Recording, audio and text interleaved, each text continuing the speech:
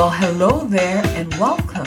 Welcome to Life and Faith Chats, the podcast where we use the #1 best-selling book in the world to help us inform our decisions, where we study or examine and look into the lives of known and unknown or little-known biblical characters and learn from choices and decisions that they made to help us make better life decisions. Because we know from this podcast that choices matter.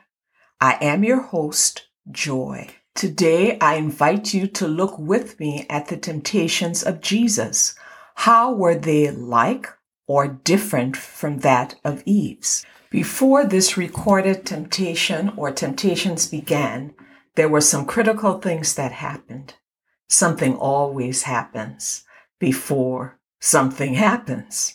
So we know that Jesus, we know because we've been told and from church history or going to Sunday school, we know that this is where Jesus, just before is starting his public ministry, Jesus goes and asks John the Baptist to please baptize him. John doesn't want to do it because he realizes this man is way bigger than me in the sense of importance, but he consents and he baptizes Jesus, who says he's doing it. He said, we're doing it to be obedient. That's a lesson for us. Jesus is baptized, and when Jesus is getting out of the water, a dove descends upon him, and then there's a voice that is heard, and John hears this voice as well. And the voice says, "This is my beloved Son, in whom I am well pleased." If you listen to the first episode of my podcast, you will remember that an identity was established for Adam and Eve when God made them in his own image and likeness. So this is a correlation here. Jesus gets his identity told to him, and then he's taken into the wilderness by the same Spirit of God to be tempted. So let's remember, God has told Jesus who he is, his beloved Son. And let's start off now in the wilderness and see how these temptations begin. Jesus is in that wilderness for 40 days and 40 nights. There's something in this Bible about 40s. We have to look into that, okay? That's episode coming rather. But he's hungry. And at his weakest time, and when I say weak, I'm talking about physical weakness. You know what it's like to be really hungry. This is 40 days later. The devil comes to him, and the devil says, first thing out of his mouth, and I'm going to read it. "If you are the Son of God, command these stones to become loaves of bread." And let's stop here for a moment. There's something about this food thing, because same devil, he asked Eve, basically, did God say you would be like him if you ate this fruit? Eve doubted God's word and disobeyed it. But now we have Satan asking Jesus at a weak point, if you are the Son of God. So we have to look at this to say, does Jesus remember after going hungry? Does he forget? Because this is questioning his identity. This is also getting Jesus to think about, is it more important for me to know who I am or to prove to this devil who I am? Do I rest in who God says I am? Or do I need to do some hocus pocus to prove to this crafty enemy that I am the Son of God? What does this have to do with the choices and decisions or temptations that we go through. Let's think through this for a moment. Think with me. One of the worst things for us to do, at least I know for me, is to make a decision when you feel pressured, or to make a decision when you feel weak, you're not feeling well, you're hungry. You tend to make decisions that you regret. Now, this is just on the surface, but is natural and real because we're talking about the man Christ Jesus. He experienced hunger. We experience hunger too. But let's break it down some more. Jesus had the power to change those stones, inanimate, cold object, which really wasn't bread.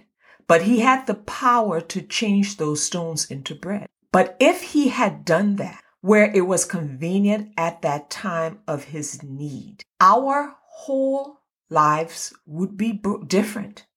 This is the very beginning of his ministry. Already he would have caved to a temptation to be ruled by a physical desire. Apparently, this was important enough to God to make it the first temptation to let us know that if we allow appetite and desire to rule us, it can destroy us. Think about Eve. Think about babies, infants, children who demand immediate gratification. It is not easy for an undisciplined person to experience success. But more importantly, God wants us to be governed by His Word more than our bodily appetite. That's huge. Let's talk about temptations.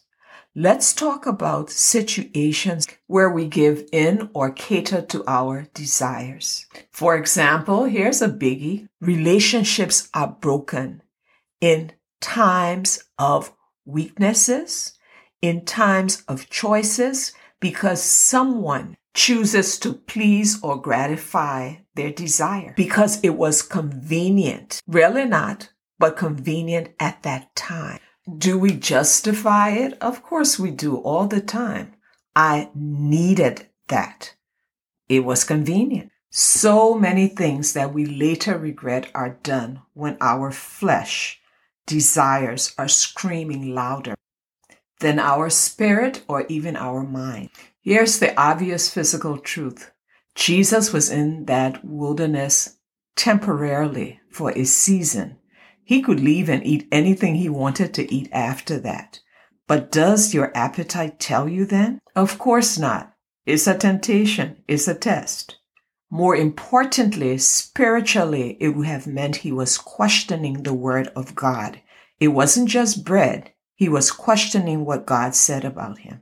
If you haven't already, check out what Eve did. Decisions made in the heat of the moment can cause us to regret for the rest of our lives sometimes. But not only us, not only that, it can also adversely affect people that we love. There's another part to this that I see, and maybe you do too. Satan loves to help us take things that are not real. What do we call that? Counterfeit? And pretend that it can satisfy us. Why is he bringing stones to Jesus to turn into bread? Not only he knows who Jesus is, and to tell you the truth, that's not even important. It was important for Jesus to know who he is. It was important for Jesus to know who the Father said he was. And that comes back to us, as in the first episode, and again, if you haven't listened, go back to it, to know our identity. Who does God say we are? And during the times of pressure in life, can we remember to remind ourselves so that we're not changing counterfeit to satisfy temporary desires. And there's a whole other story and lesson in that.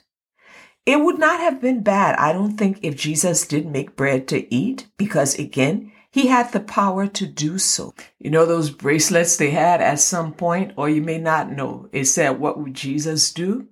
Let's find out what he decided to do. Jesus chose to satisfy a physical desire, one that we may have called necessary.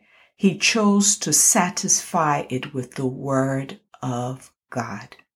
His exact words were, "Man shall not live by bread alone."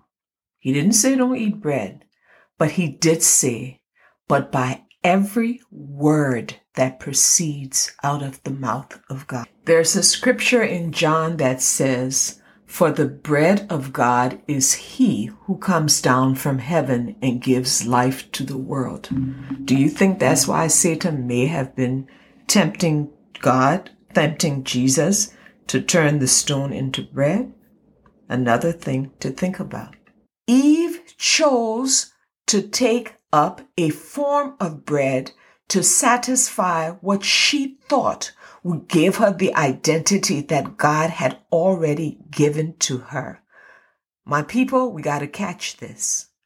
But Jesus Christ instead said, and he answered to us, do not use anything, anyone, any desire of your flesh, no matter how it's pressing and telling you that it's going to satisfy you. Do not be fooled that anything can satisfy you other than the Word of God. And I'm not saying that ice cream doesn't taste good, or a chocolate cake, or whatever it is we like, or cars, or relationships, friendships, money. But God is saying, well, let's go back. The man Jesus is saying, don't use it as a substitute for the Word of God. So he gave us that as an example.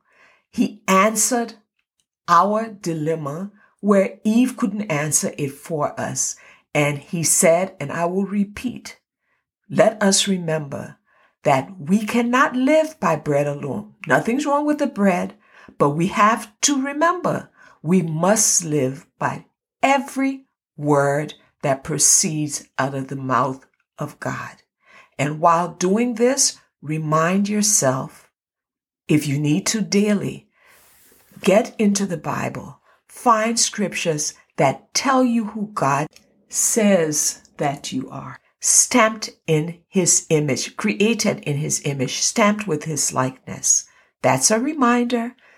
Remember that when you're faced with temptations of immediacy of the flesh, of strong desire, do you follow after that, or do you follow after the Word of God and wait for God to fulfill that need?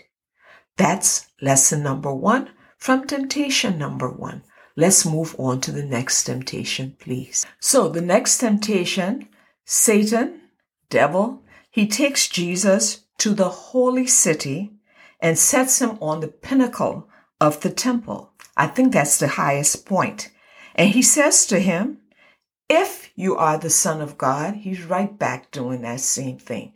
If you are the Son of God, throw yourself down, for it is written, he will command his angels concerning you, and on their hands they will bear you up, lest you dash your foot against a stone.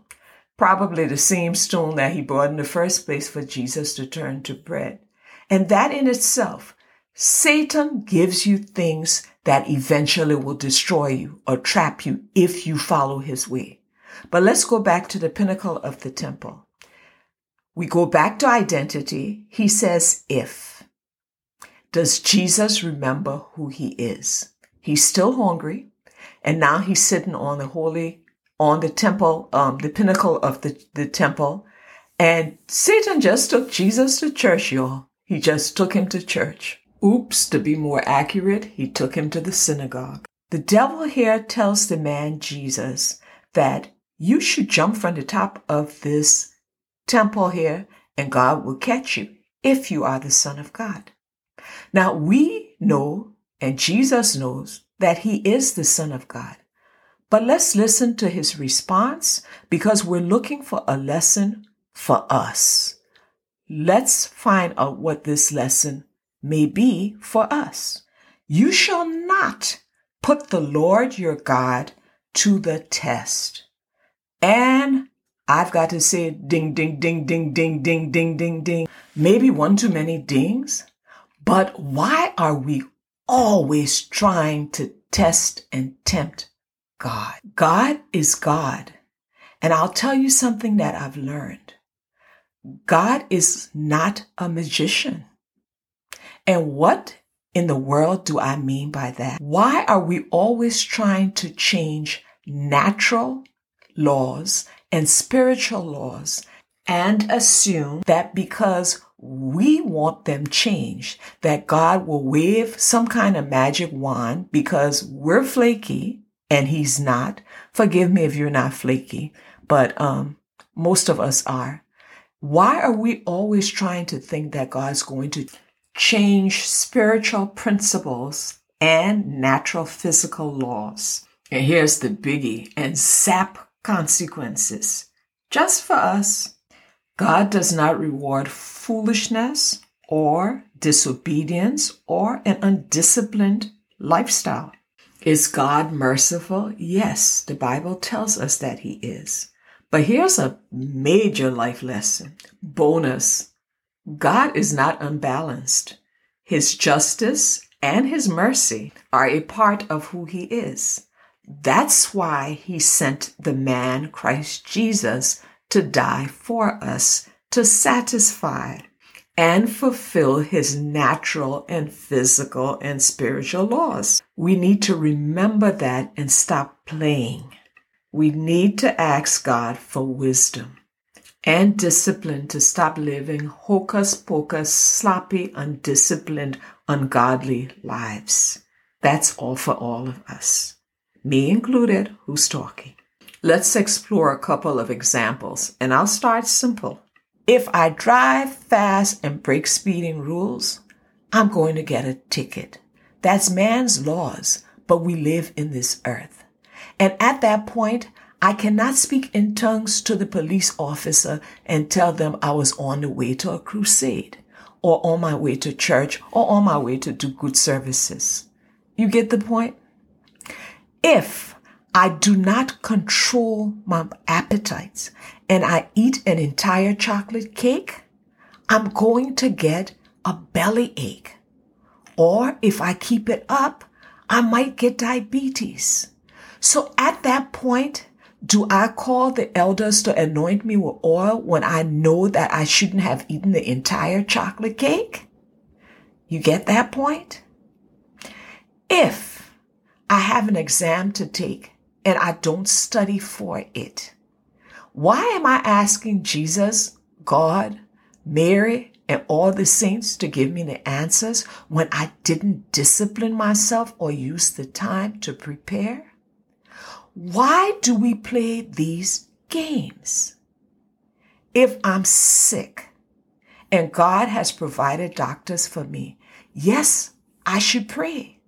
Yes, I should get people to agree with me in prayer because the Bible says so. But in the meantime, I do not insult God for providing anything that will help me with life. I didn't say do crazy stuff. I said things that help me because the word of God says that he's with people that help me. So me sitting and ignoring a physical, mental, or emotional problem and thinking that I can sprinkle something on it to make it good and throw some scriptures out of context is tempting God. If I had emotional problems, I need to go get counseling. And I'm saying I so you don't think that I'm attacking you. If my car needs gas, I need to put gas in it. I do not need to sing many songs and think that God will get me to that next stop. Now, can that happen? Yes, it can. I've tried it because we all tempt God. I do. And I'm like, God, please, if you can just get me to that next gas station. And the Lord God is merciful. And the Lord God does, just in case there's somebody who's about to start rebuking me. Don't do that quite yet. Pray for me though. But the Lord God does perform miracles. But may I make a point here? He performs miracles at his discretion. Don't know if that was the right term, but it's not because I twisted his arm. He's God. When a miracle is performed, it's for his honor and glory, and yet it's to help us out and to remind us. But miracles are not the normal way that God chooses to interact with us all the time. And you might say, why? Well, for one thing, God has placed us into this world to live and to rule. And when Jesus came in, he did the normal everyday things. Jesus did not walk on water every day. He did take his 2 legs and walk most of the time. And the mode of transportation was a donkey. He used it. He didn't have an angel flying him around. When it came time to eat and do things, he didn't just pull things out of the air. Now, did he multiply things? Did he turn the water into wine? Yes. Did he walk on the water like I said? Yes. But those were not everyday occurrences. And those were done in specific instances. I am not saying don't pray for a miracle when you need it. I am not saying that God does not perform miracles, because he does every day. Every day that we get up and move and breathe, he does it. And he does more. The Lord has performed miraculous things for me. I am, as you are, a walking miracle in multiple ways. However, it is not our responsibility. I don't know if I want to use responsibility. It is not the model that Jesus left for us to go around ignoring physical laws and spiritual principles and laws and expecting God to turn it around or break his principles for our enjoyment, or to act as if he's some clown in our circus. It doesn't work that way. So repeating what Jesus Christ said, you do not tempt the Lord thy God. We're not to do that. Ladies and gentlemen, that's a second lesson. There is a third temptation, which makes it a third lesson. But you're going to have to come back for that one. So I guess we have a sequel to the sequel, which was a sequel to Eve in the garden. Thank you so much for your presence, and I really appreciate you. I have to ask you a favor. Please, if you haven't already done so, kindly subscribe. That way you'll know when I upload another episode, especially the sequel to this. You want to hear the end of this. I know you do. So remember now, don't forget who God says that you are. And if you're not sure, open your Bible and find out.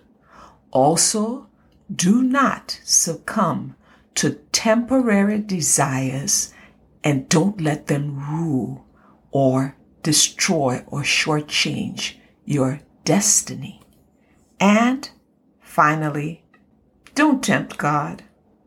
May the Lord help us to apply these spiritual truths to choices and decisions that we have to make this week.